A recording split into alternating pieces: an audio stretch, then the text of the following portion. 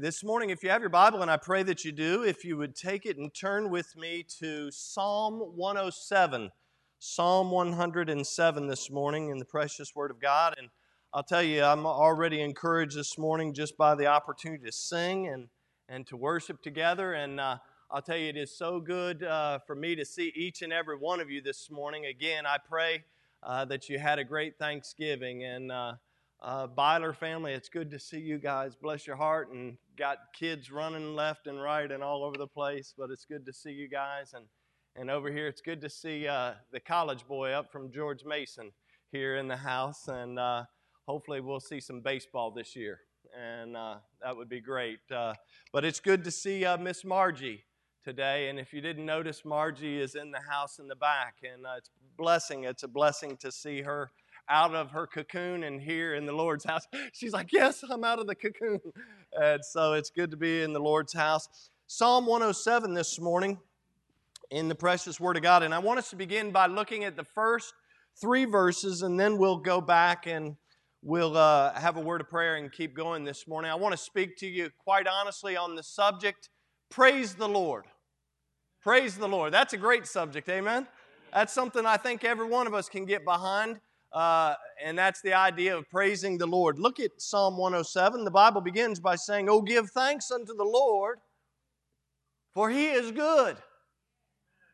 Just stop right there for a second and think about it. 2020 has been crazy. I mean, the Washington football team beat the Cowboys twice. I mean, it's crazy, the things that are taking place in 2020, but I'm thankful.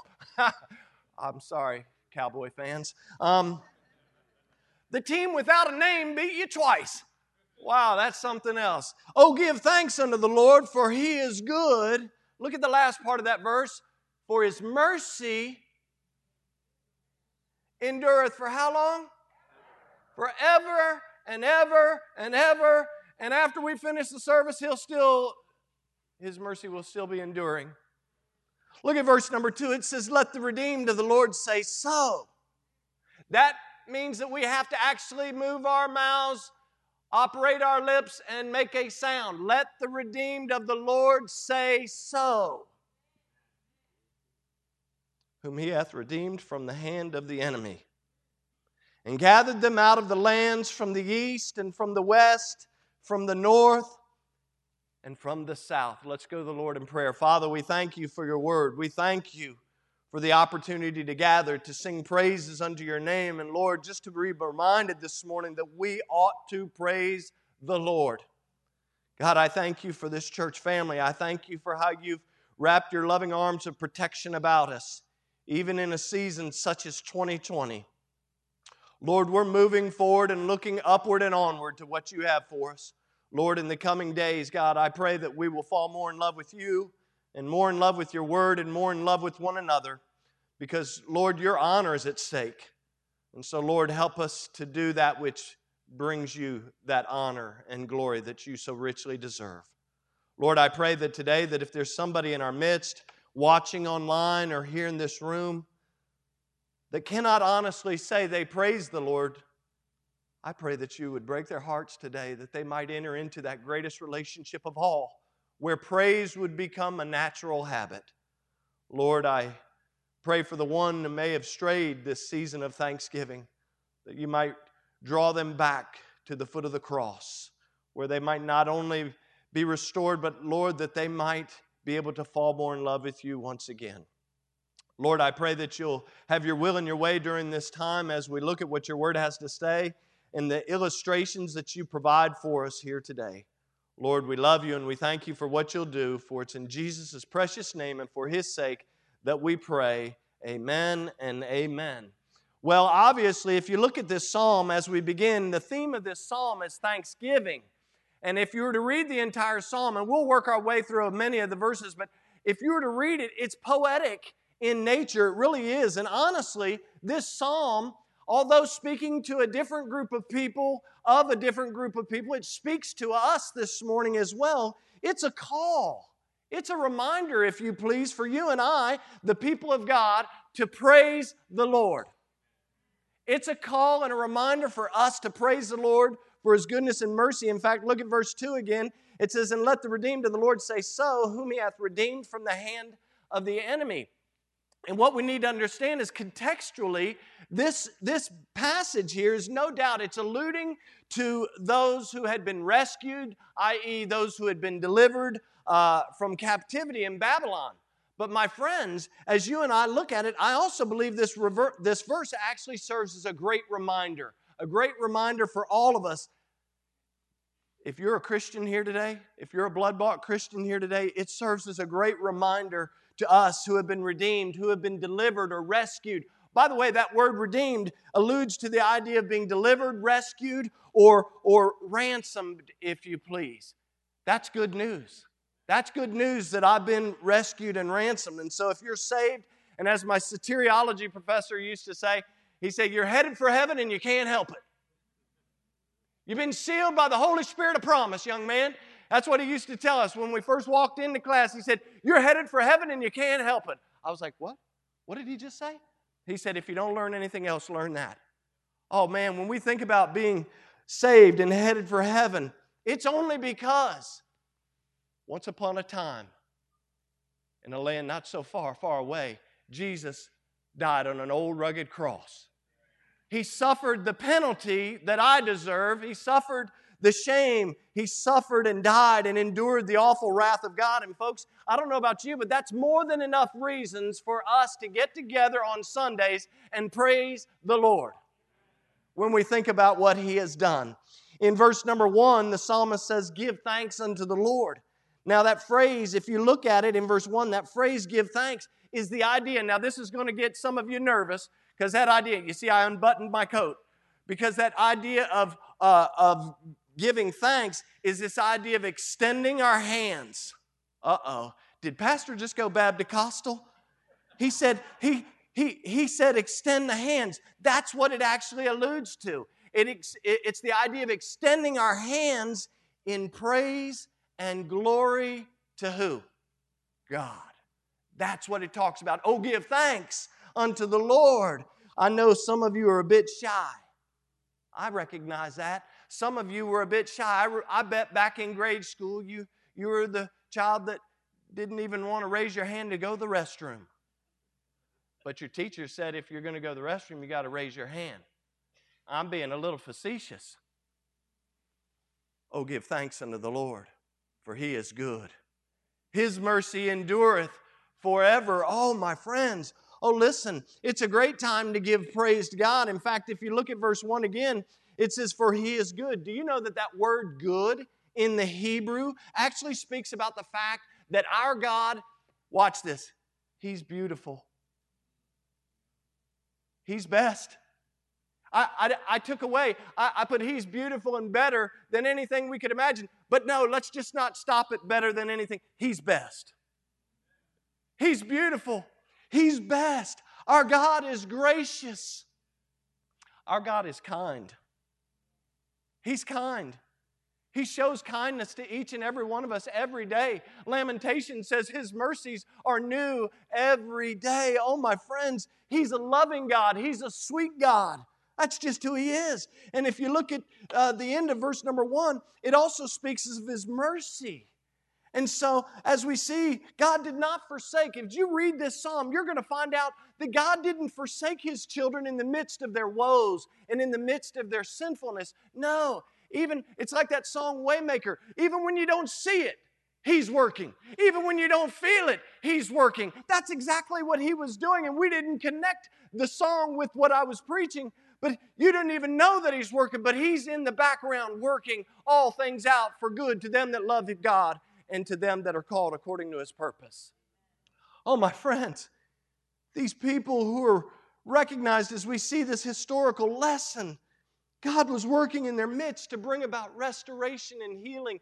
And can I tell you, that's what He does in your life and in my life. He wants to work out whatever is necessary to bring about restoration and healing. Someone has said it this way. They said the history of God's past is a record of continuous mercies, while the history of man's is one of continuous sin. Think about this.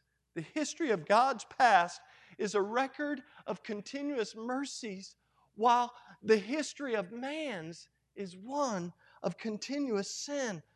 Folks, even as Colby was praying at the end, he didn't even know this was in my notes, but with that type of history, the mere fact that God allows us to praise Him, to give honor and glory to Him, is an amazing thing. Oh, what a Savior. And in our text, the psalmist will associate the history of the people at that time as the Holy Spirit is leading this psalmist to write. He associates the history of the people in a number of different ways. In the first few verses, in verses 4 to 9, he associates the history of the people as being lost in the wilderness. And then we'll see in verses 10 and following, he associates the history of the people with being locked up like prisoners. And then also lying sick on their deathbed will come next. And then also the final instance that you see in the illustration of this psalm is that of like those who labor in the deep. The idea of laboring in the midst of stormy seas. And I'm not sure about you, but as I think about those categories, it sounds an awful lot like my journey of life. Lost in the wilderness. Sometimes feeling locked up like a prisoner. Sometimes lying sick on my proverbial deathbed. And sometimes, like those disciples of old, rowing the boat in the midst of a storm, going nowhere. Have you ever been out in a rowboat or a canoe? And it doesn't even have to be a storm.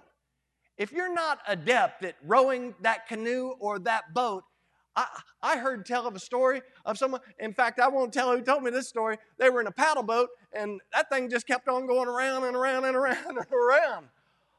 Can you imagine rowing a boat and just going in circles? Have you ever felt like that before? These are the illustrations that we find here in our text. But in every instance throughout this psalm, what I find is not only does God allow the people, you're going to see it and you're going to be like, wow, what kind of God is this? You're telling me He's good, He's mercy endures forever. Not only will you see that God allows them to suffer the consequences of their sin. Hello, that's the principle of sowing and reaping. But you'll also see in the background, God is working.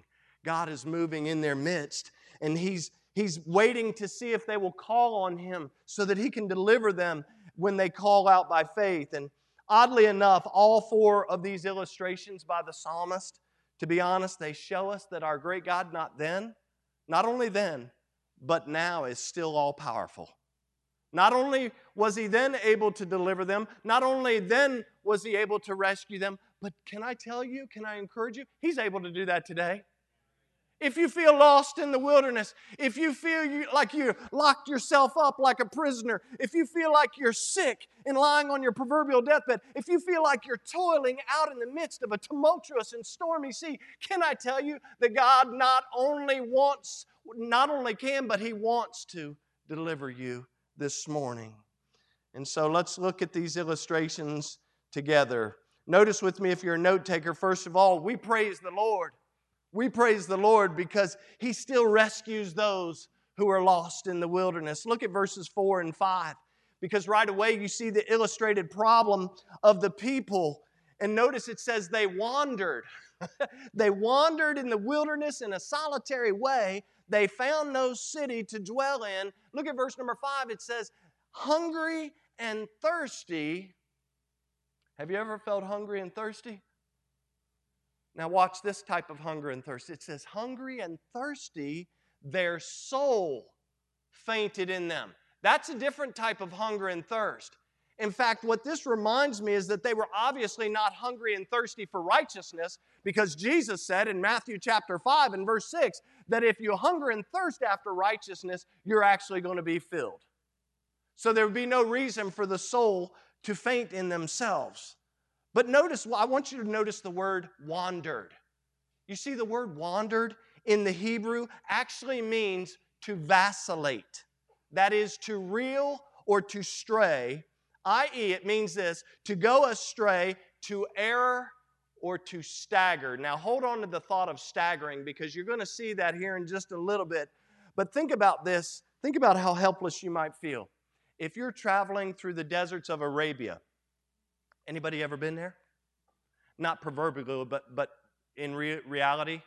In the deserts of Arabia, the sand flies all over. Can you imagine wandering in the wilderness, sand hitting you in the face, you can't see where you're going, the little road or the path that you were on is now covered, and you're just wandering,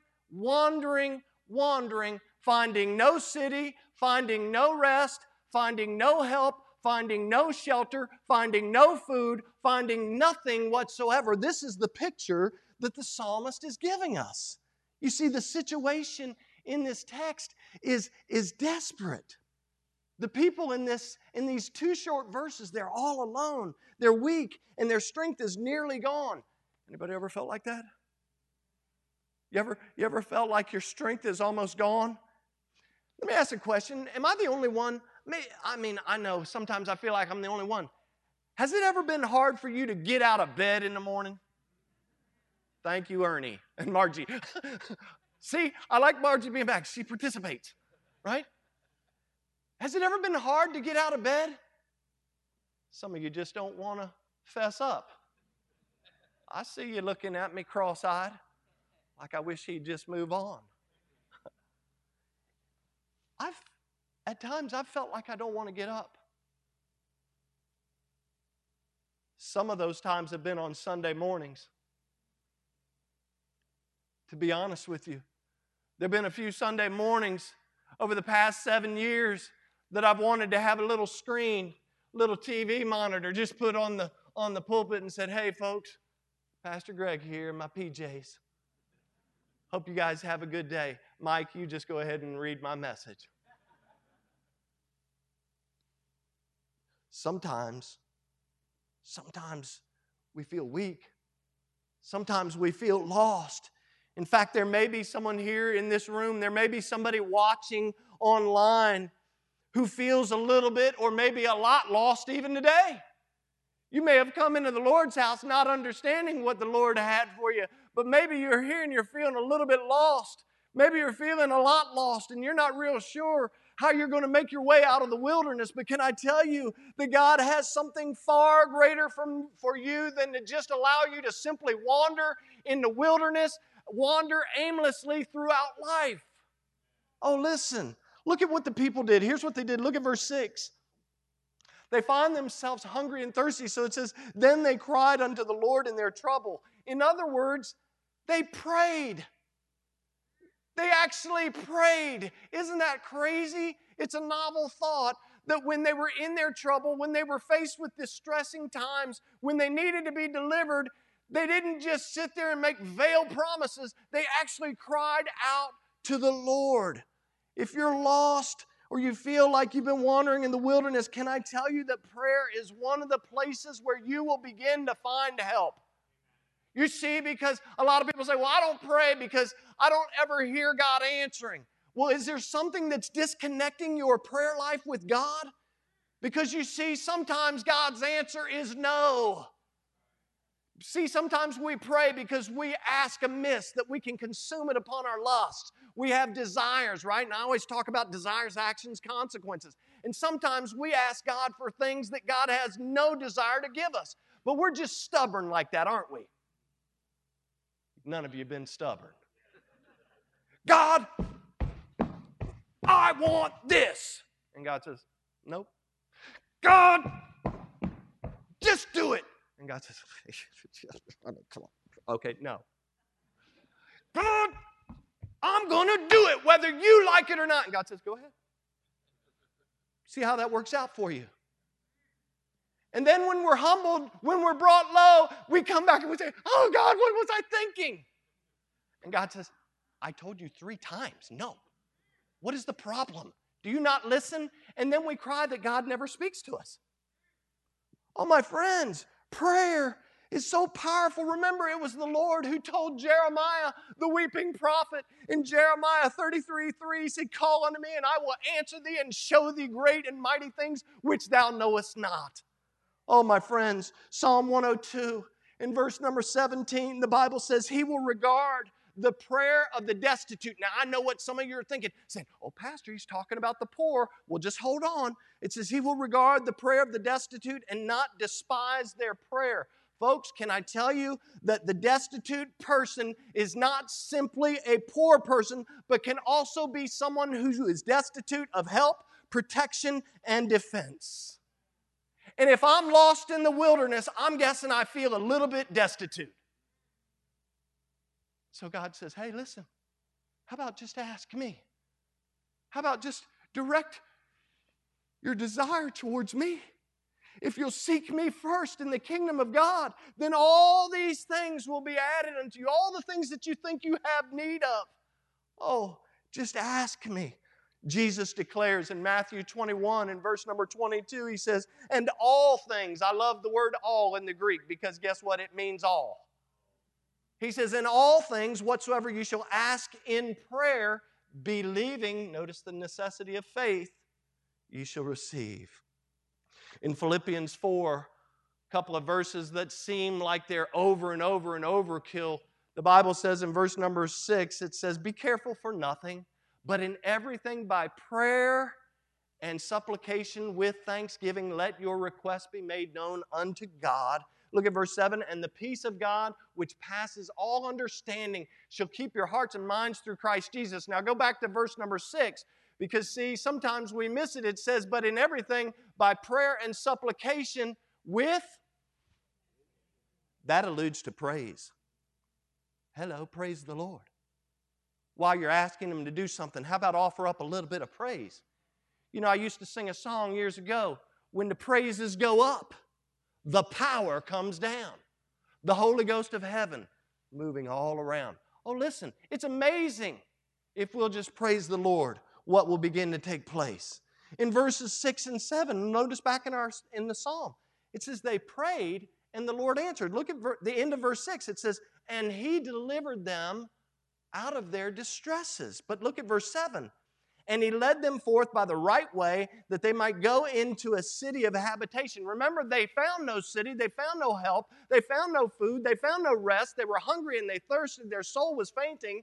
And notice what God does. He leads them forth by the right way.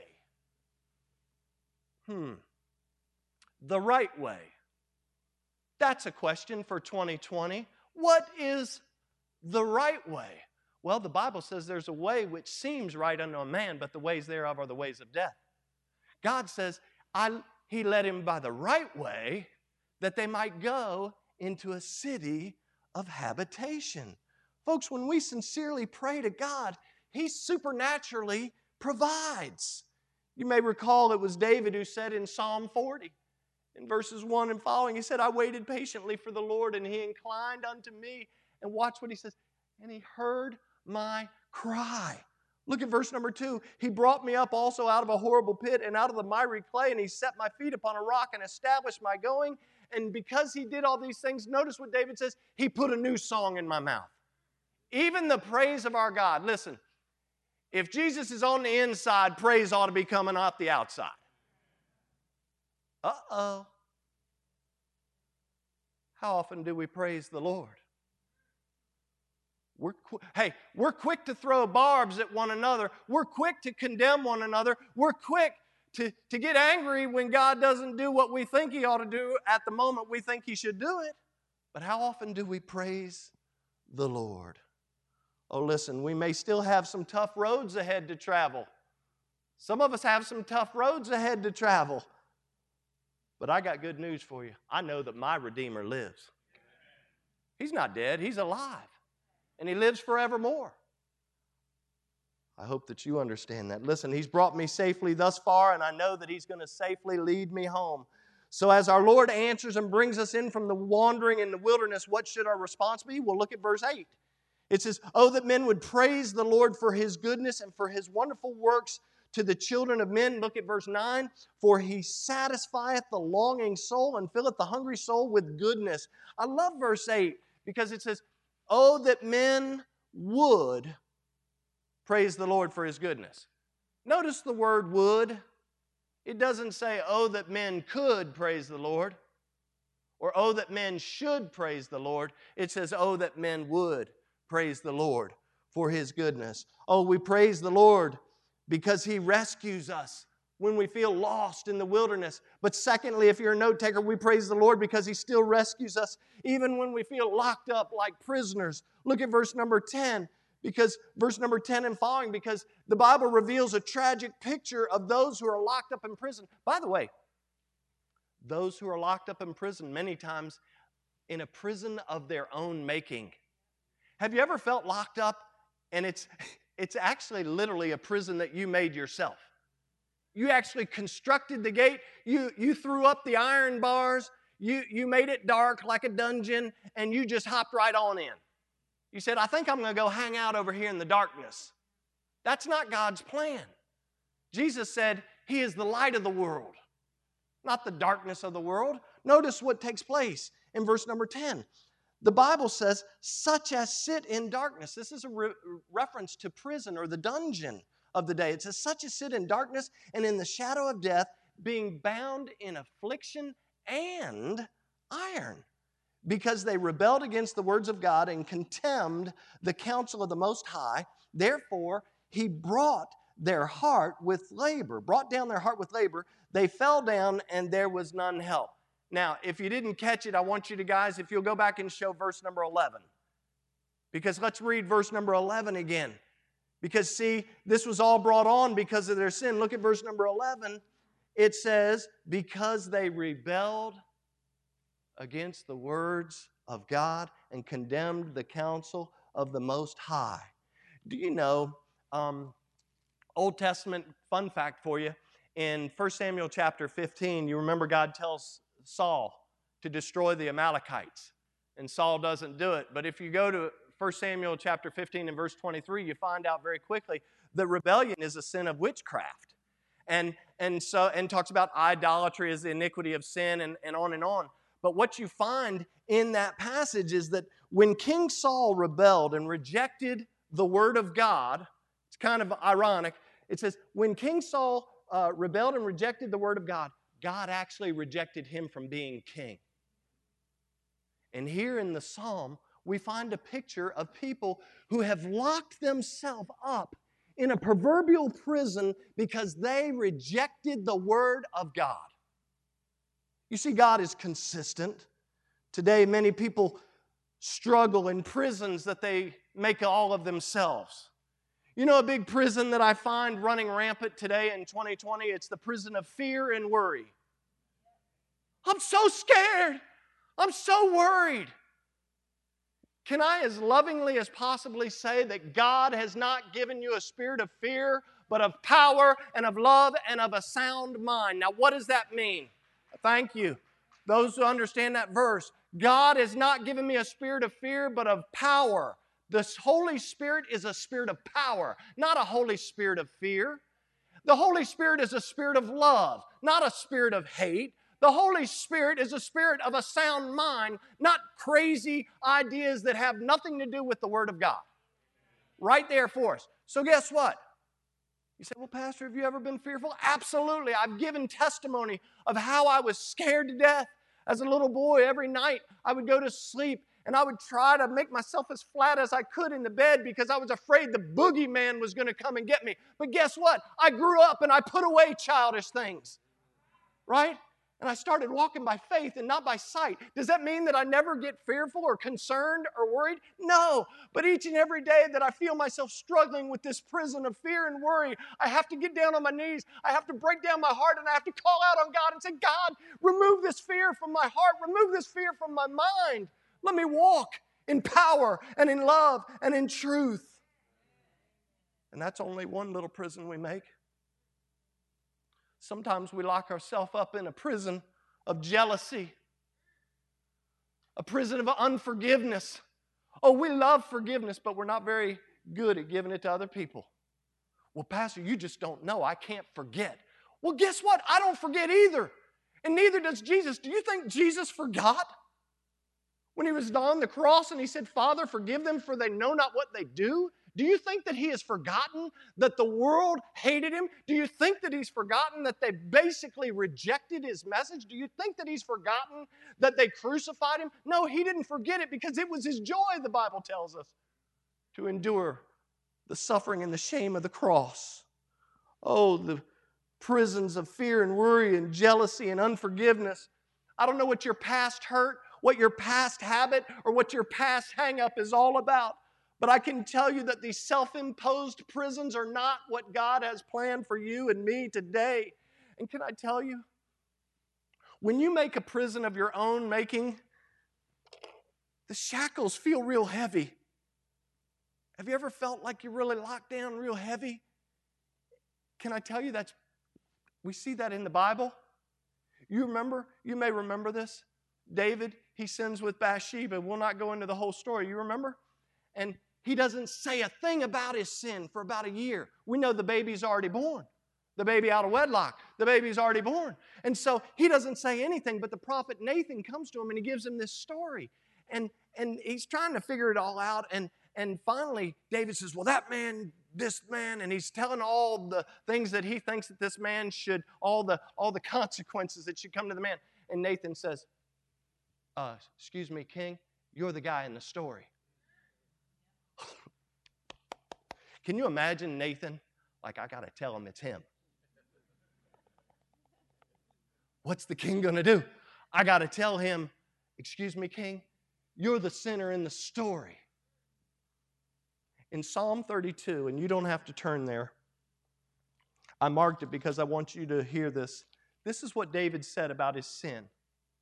In Psalm 32, in verse 3 and 4, he says this, when I kept silent about his sinfulness, the prison of his own making, locked up like a prisoner. He says, when I kept silent, my bones waxed old through my roaring all the day long. Verse 4, for day and night thy hand heavy, he says, was heavy on me. My moisture is turned into the drought of summer. Oh, listen, my friends, we don't have to stay locked up like prisoners, because just like the illustration that we find in this psalm, notice in verse 13, back in our psalm, this is what they do. It says, then they cried unto the Lord in their trouble, and he saved them out of their distresses. Verse 14, he brought them out of darkness and the shadow of death and brake their bands in sunder. In other words, he set them free. If you're a Christian here today, you ought to know a little bit about that. Because you were locked up in a prison of sin, and the Lord has set you free. He has released you from your bondage. In fact, wasn't it Jesus who said in John chapter 8 in verse number 36, if the Son therefore shall make you free, you shall be free indeed. Oh, my friends, there's no reason to walk in bondage to sin anymore. In Romans chapter 6, Paul writes, and he writes these words, he says, for he that is dead is freed from sin. We don't have time to go there, but I encourage you to turn on your own time today and look at what Romans chapter 6 has to say. And you can read, especially beginning in verse number 10, all the way down through verse number 18. Oh, my friends, just like those in Scripture, you and I are set free at salvation, and you and I are set free from whatever it is that may be plaguing us, whatever it is that may be pulling us downward. I love Luke chapter 4 and verse number 18. It's actually a reference, if you please, to the prophet Isaiah, what the prophet Isaiah said about Jesus. But in Luke chapter 4 and verse 18, it speaks of Jesus healing the brokenhearted. It speaks of Jesus preaching deliverance to the captives, recovering sight to the blind, and setting at liberty them that are bruised. Oh, praise the Lord. Praise the Lord for all that He's done. Back in verse 15 of Psalm 107, the Bible once again calls the people to praise the Lord for His goodness and His wonderful works. And in verse number 16, the Bible tells us how they praise His holy and His worthy name, because He broke their chains, because He released them, because He set them free from being locked up like prisoners. Oh, my friends, if you're feeling all locked up today, Jesus is the only one who will set you free from that bondage. It's like that song I remember as a kid, if you're happy and you know it. Well, I'm kind of crazy. I insert different words. If you're saved and you know it, clap your hands. And then if you're saved or happy and you know it, if you're saved or happy and you know it, say what? Say amen. And then if you really want to get crazy, I know it's the adult service, and if you want to do all three, go, amen. Clap your hands, stomp your feet, and shout amen. When was the last time you did that? Oh, praise the Lord. Oh, listen, how many times has He rescued? I just wonder how many times He's rescued you and I from something even after you and I have rebelled against His word. Oh, praise the Lord. He's our deliverer. Number 3, we praise the Lord because He still rescues those who are lying sick on their deathbeds. Look at verse 17, because the illustration continues with the history of the people that have been rescued. Look at verse 17. What a terrible way to start this verse, but look at it. It says, fools. We did a study of the word fools from the book of Proverbs a few weeks back. Look, it says, fools, because of their transgression and because of their iniquities, are afflicted. Their soul abhorreth, or that word abhorreth means to loathe or detest. Their soul loathes or detests all the manner of meat. Speaking of the word of God, they draw near unto the gates of death. Now, before we go on, look back at verse 17, because it says, fools, because of their transgression. Well, here's the word transgression. In the Hebrew, it's the word pesha. It's actually the idea of rebellion against the very one that we owe allegiance to. In counseling, many times I break down the words of transgression, iniquity, and sin. And this word transgression in the Hebrew is essentially this idea of when we tell our child to take out the trash, and our child looks at us and says, no, I will not do it. That's the idea of pesha, or transgression. When God says, hey, here's the right way. I want to lead you out of the wilderness. I want to get you away from wandering. I want to take you out of that jail cell that you've locked yourself up. I want to get you off of that bed of affliction, so to speak. But what we do many times is when God says, here's the way to get healthy, we say, I will not do it. That's transgression. You also find in verse number 17 the word iniquity. That's the word avon, and it means to be twisted out of shape. Now, the illustration of that is if you were to tell Seamus like, great, I'm get to be the example today. Seamus, take out the trash, and Seamus takes out the trash, and Dad, he does a really good job, and you're real proud. You're like, look at my boy go. Seamus is taking out the trash, and he's like, Pastor, Seamus never takes out the trash. All right, so he takes out the trash, and then Seamus would come, and he would be like, what do you give me? That's what we do sometimes with God, isn't it? God says, hey, here's what's right. And so we do it, and then we come back, God, what do you give me? What do you give me, God? What do you give? I was a good boy. I got my gold star on today. I went to church today. I sang a song of worship for you today. God, what are you going to give me today? That's to be twisted out of shape. That's the idea of iniquity. You've devised something in your mind and in your heart that is so egregiously sinful. And then God speaks of it here. He says, he references, he says, fools. That's what he calls people. He says, fools of because of their transgression and because of their iniquities are afflicted. Folks, these people that we're seeing in Scripture are spiritually sick and near death because they disregarded God's word, and they also detested it. It was Hosea. Hosea said in Hosea 4, in verse number 6, God says, my people are destroyed for the lack of knowledge. Oh, my friends, Proverbs 1:7 says the fear of God is the beginning of knowledge. Well, listen, the Word of God is the knowledge that we need for this day. 2020, things are waxing worse, and what's crazy is people are not turning to the Word of God, they're turning to everything else except for God. But the Bible is very clear in Psalm 119 and verse number 9. The Bible says, wherewithal shall a young man cleanse his way? By taking heed thereto according to thy word. Oh, listen, Psalm 119 verse 11 says, thy word have I hid in my heart that I might not sin against thee. Psalm 119, 105, thy word is a lamp unto my feet and a light unto my path. Oh, we need the word of God. But these people are lying sick in their transgression, in their iniquity. Soul sick, if you please. But what's the answer? Well, look at verse number 19. There it is again. Then they cry unto the Lord in their trouble, and He saveth them out of their distresses. There it is. Pray. They pray and they seek God again. They say, God, please forgive me. Now, by the way, their prayer at this point would have had to been something like 1 John 1:9. 1 John 1:9 that reminds us that He is faithful and just to forgive us of our sins and to cleanse us from all unrighteousness. Oh, it's the idea that they had a change of mind, that repentance idea. They changed their mind about the way they were doing things, and they said, this isn't right. We have to confess our sinfulness, and we have to call out upon the name of God. Oh, it's amazing to me to see God's sense of humor is on full display here in verse number 20. Look at verse 20.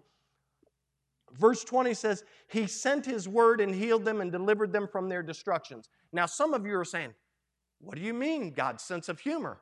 Well, look at the verse again. He sent His word and healed them and delivered them from their destructions.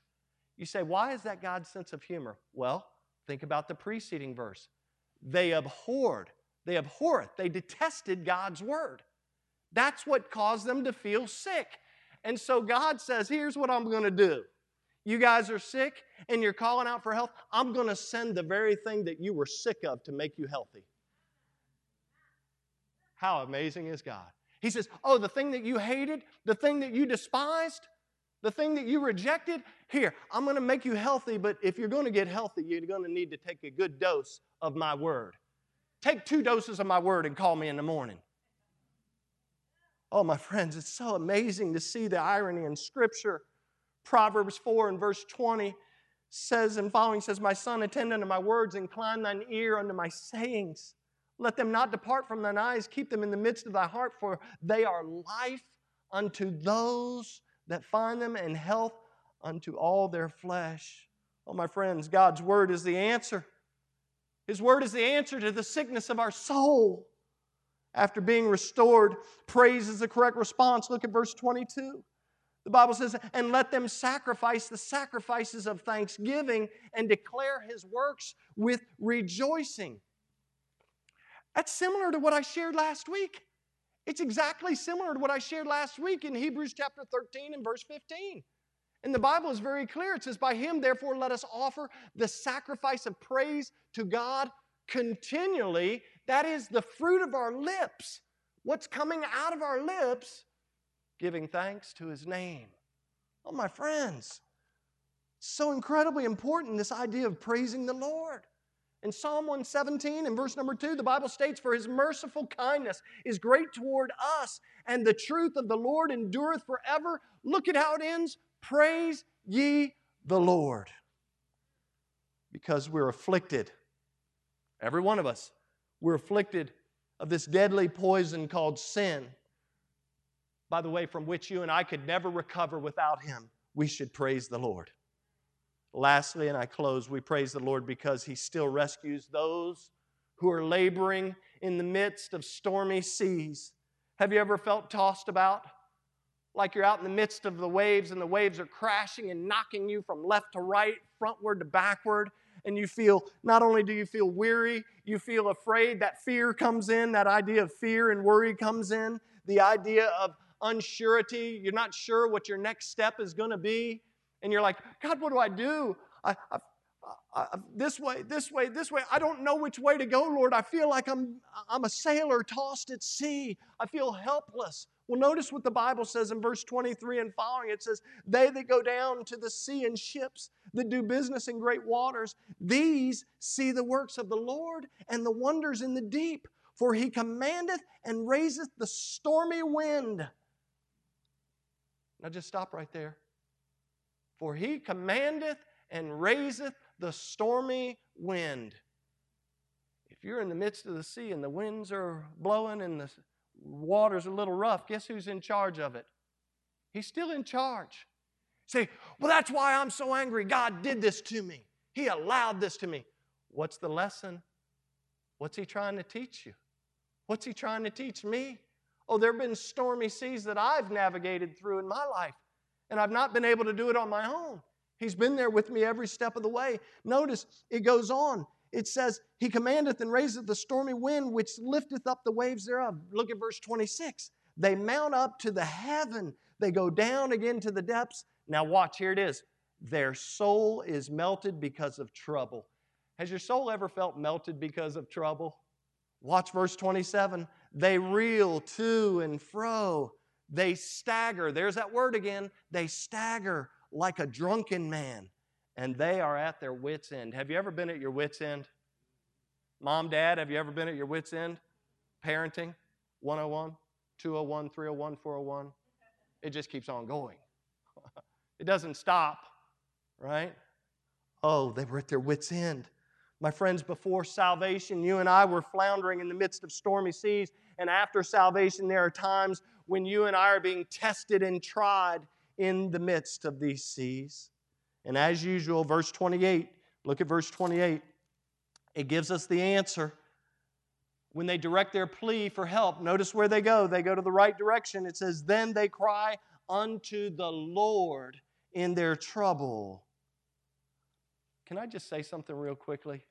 If we're too proud, because pride is a bad thing, if we're too proud to cry out to the Lord for help, then why would you ever expect His help? You say, well, I'm dealing with all this. And sometimes I'll say, well, have you prayed about it? Oh, Pastor, what's that going to do? What?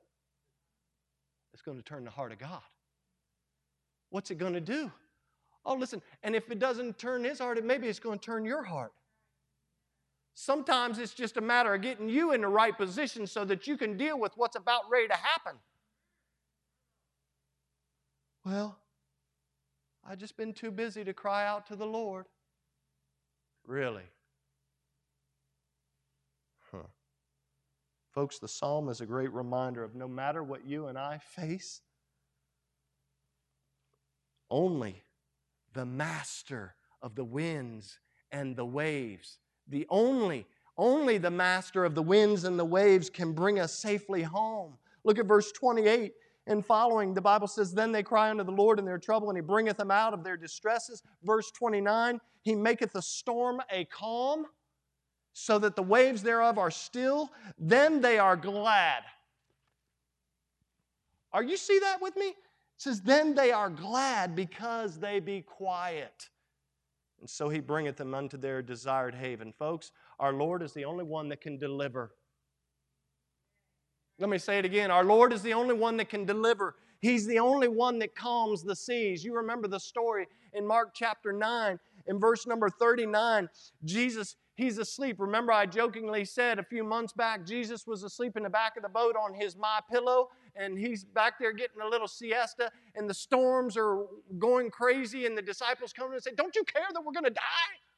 That's the paraphrase. That's the GC version. Don't you care that we're about to die? Jesus quietly gets up.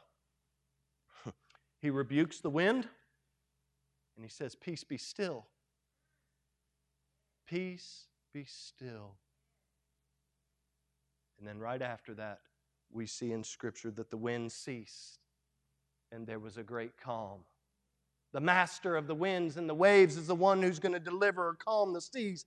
He's the only one that brings about joy and peace and safety and success. I meet a lot of Christians who are looking for success. But sadly, they keep looking for success in all the wrong places.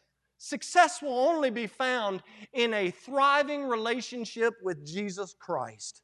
Again, we see a reoccurring theme for the fourth time. Look at verse 31, and we're almost done. The Bible says, and oh, that men would praise the Lord for His goodness and for His wonderful works to the children of men. And here it is, man, oh man, verse 32. You probably aren't going to like this verse, but notice what it says. It says, let them exalt Him also in the congregation of the people, and praise Him in the assembly of the elders. Psalm 111 in verse number 1 puts it this way by saying, praise ye the Lord, and I will praise the Lord with my whole heart in the assembly of the upright and in the congregation. Friends, you and I are never instructed to simply hide in a corner while praising the Lord. Pastor, I'm going to go over here. I'm going to praise the Lord. Praise the Lord. You see the verse? Look at verse 32 again. Verse 32 says, let them exalt Him also in the congregation of the people and praise Him in the assembly of the elders. Folks, we ought to be honoring God publicly with our praise because of His wonderful works and His power in our lives. So can I just say this? When Taylor and the other ministers of music, and I can talk about ministers of music because my dad is one. When Taylor and the other ministers of music get up here and they lead us in congregationals, every mouth should be moving, every heart should be rejoicing, and every voice should be praising. Well, y'all said amen.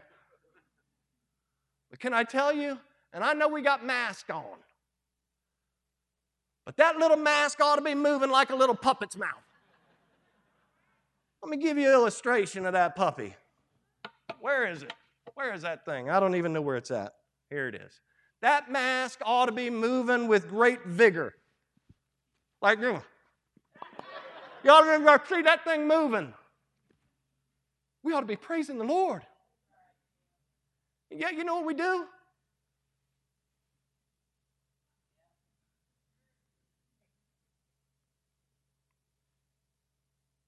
I shall not be moved.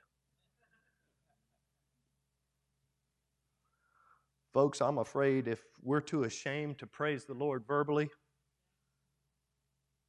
I wonder how real our relationship can be with Him. As vessels who were, and sometimes still find ourselves tossing to and fro in the midst of a tumultuous sea, which, by the way, you may have a sea coming to you right around the corner, a tumultuous sea. As vessels who are still struggling to stay afloat, we should be eager each and every day to praise the Lord. Flip one page, if you're like my Bible, to the very last verse of this psalm. Because God gives us a word of great counsel and encouragement in this one last verse. He says, "Whoso is wise and will observe these things," these 4 illustrations that I just gave you. "Whoso is wise and will observe these things, even they shall understand the loving kindness of the Lord." Folks, no matter where you're at this morning, I want you to know that our great God is still on His throne. He sees you, He loves you, and He wants you to trust Him right there where you are. You say, "Well, I haven't cleaned myself up yet." That's not your job. I don't do certain things. Guess what? Let God take control. Everybody's trying to get themselves fixed before they come to Jesus. No, Jesus wants to get you right where you're at. He'll do the changing. He works differently than, what they call them, makeovers. Well, I don't even know what they call those. Glam makeovers, whatever. I don't know all that stuff. I've never had a makeover, as you can see. I don't know that stuff. That stuff. But I know this, that He wants to come on the inside. And He wants to clean this up. Right? He wants to perform that heart surgery that we were talking about a couple of weeks ago on Wednesday night, Lord, where David said, "Create in me a clean heart and renew a right spirit within me." He wants to do open heart surgery on you. And you say, "Well, I'm a believer." You may still need open heart surgery. I've never trusted Christ. You need open heart surgery too. We all need surgery today. And God, you just may need to call out to the Lord and say, "God, open up my chest cavity and create in me a clean heart. Renew a right spirit in me." And maybe that's your prayer today. Maybe that's what it needs to be. Maybe that's not your prayer, but that's what it ought to be. Can I tell you, the Bible says, "Whoso is wise and will observe these things, even he or they shall understand the loving kindness of the Lord. Oh, give thanks unto the Lord," verse 1 says, "for He is good, and His mercy endureth forever." My friends, Jesus Christ is the God of miracles, the only one that'll bring you out from the wilderness, the only one that'll take you out of the bondage of chains and prison, the only one that'll lift you up off that bed of affliction, the only one that'll bring you safely into that home where you need to be out of those stormy skies and stormy seas is Jesus. And why not call on Him? Don't be proud. Don't be too proud to call on the Lord. Please, I beg you, don't be too proud. Say, "Well, what will people think? I've been coming to Battlefield for almost as long as Battlefield's been around." Who cares? If this is the day of salvation for you, then let it be the day of salvation. Do not fight the Holy Spirit. I got news for you. You will lose. Oh, my friends, I beg you to humble yourselves. I beg you to call upon the name of the Lord, to surrender to Him, and to see the goodness of God in the wonderful works towards the children of men today. Oh, that men would praise the Lord. I pray.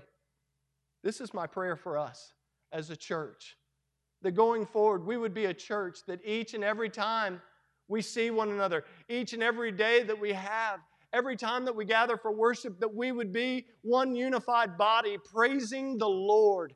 And you say, well, Pastor, you just don't understand my circumstance. I probably understand it better than you think, because I too have been lost, wandering in the wilderness at times. I too, crazy as it sounds, I too have tried to lock myself up in prisons of my own making and then wonder why I'm locked up. I too have felt sick, so sick, as if I was lying on my deathbed. And I can tell you that even in 2020, there have been times when I have felt like I'm in the midst of a stormy sea and wondered, what, God, you are doing? What are you doing? What is this? Why? What are we doing? But you know what? I just have to keep trusting Him each and every day of my life. And I pray that's what you'll do today. Father, we thank you for your love. God, we thank you for your word and the encouragement that you give us to praise you. No matter what we're facing, no matter where we've been, no matter how far or not far we've come. But God, we ask that you would do a work in our heart, that you would do a work in our midst today. God, that we might be able to praise you with our whole heart, with our whole voice, today and every day. Lord, maybe there's somebody who feels lost, somebody who feels sick, somebody who feels like they're laboring, somebody who feels locked up today. They've never called out upon the name of the Lord for the forgiveness of sin.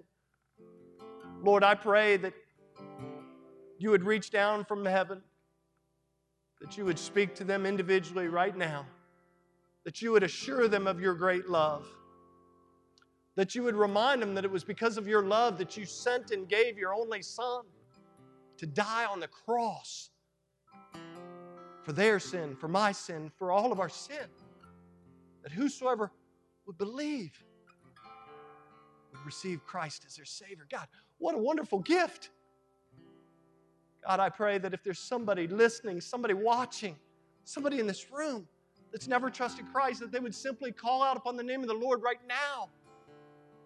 They could do that by simply just admitting their need of a Savior. That they would just pray a simple prayer of asking you to come into their life. Maybe it would sound something like this: Dear Jesus, I realize that I'm a sinner. The best I know how at this time and at this place, I don't understand it all, but I believe it. And so, Jesus, I'm asking you to forgive me of my sin. I'm asking you to come into my life. I'm asking you to come in and begin the change process, that makeover process from the inside out. I'm asking you to establish what only you can establish. Lord, thank you for saving my soul. Thank you for dying on the cross. Thank you for enduring the awful wrath of God in my place. Help me to live a life that brings you honor and glory from this day forward. Thank you so much for listening. If you'd like more information about our ministry, check out our website at battlefieldbaptist.org or follow us on Facebook and Instagram. We'll see you next time.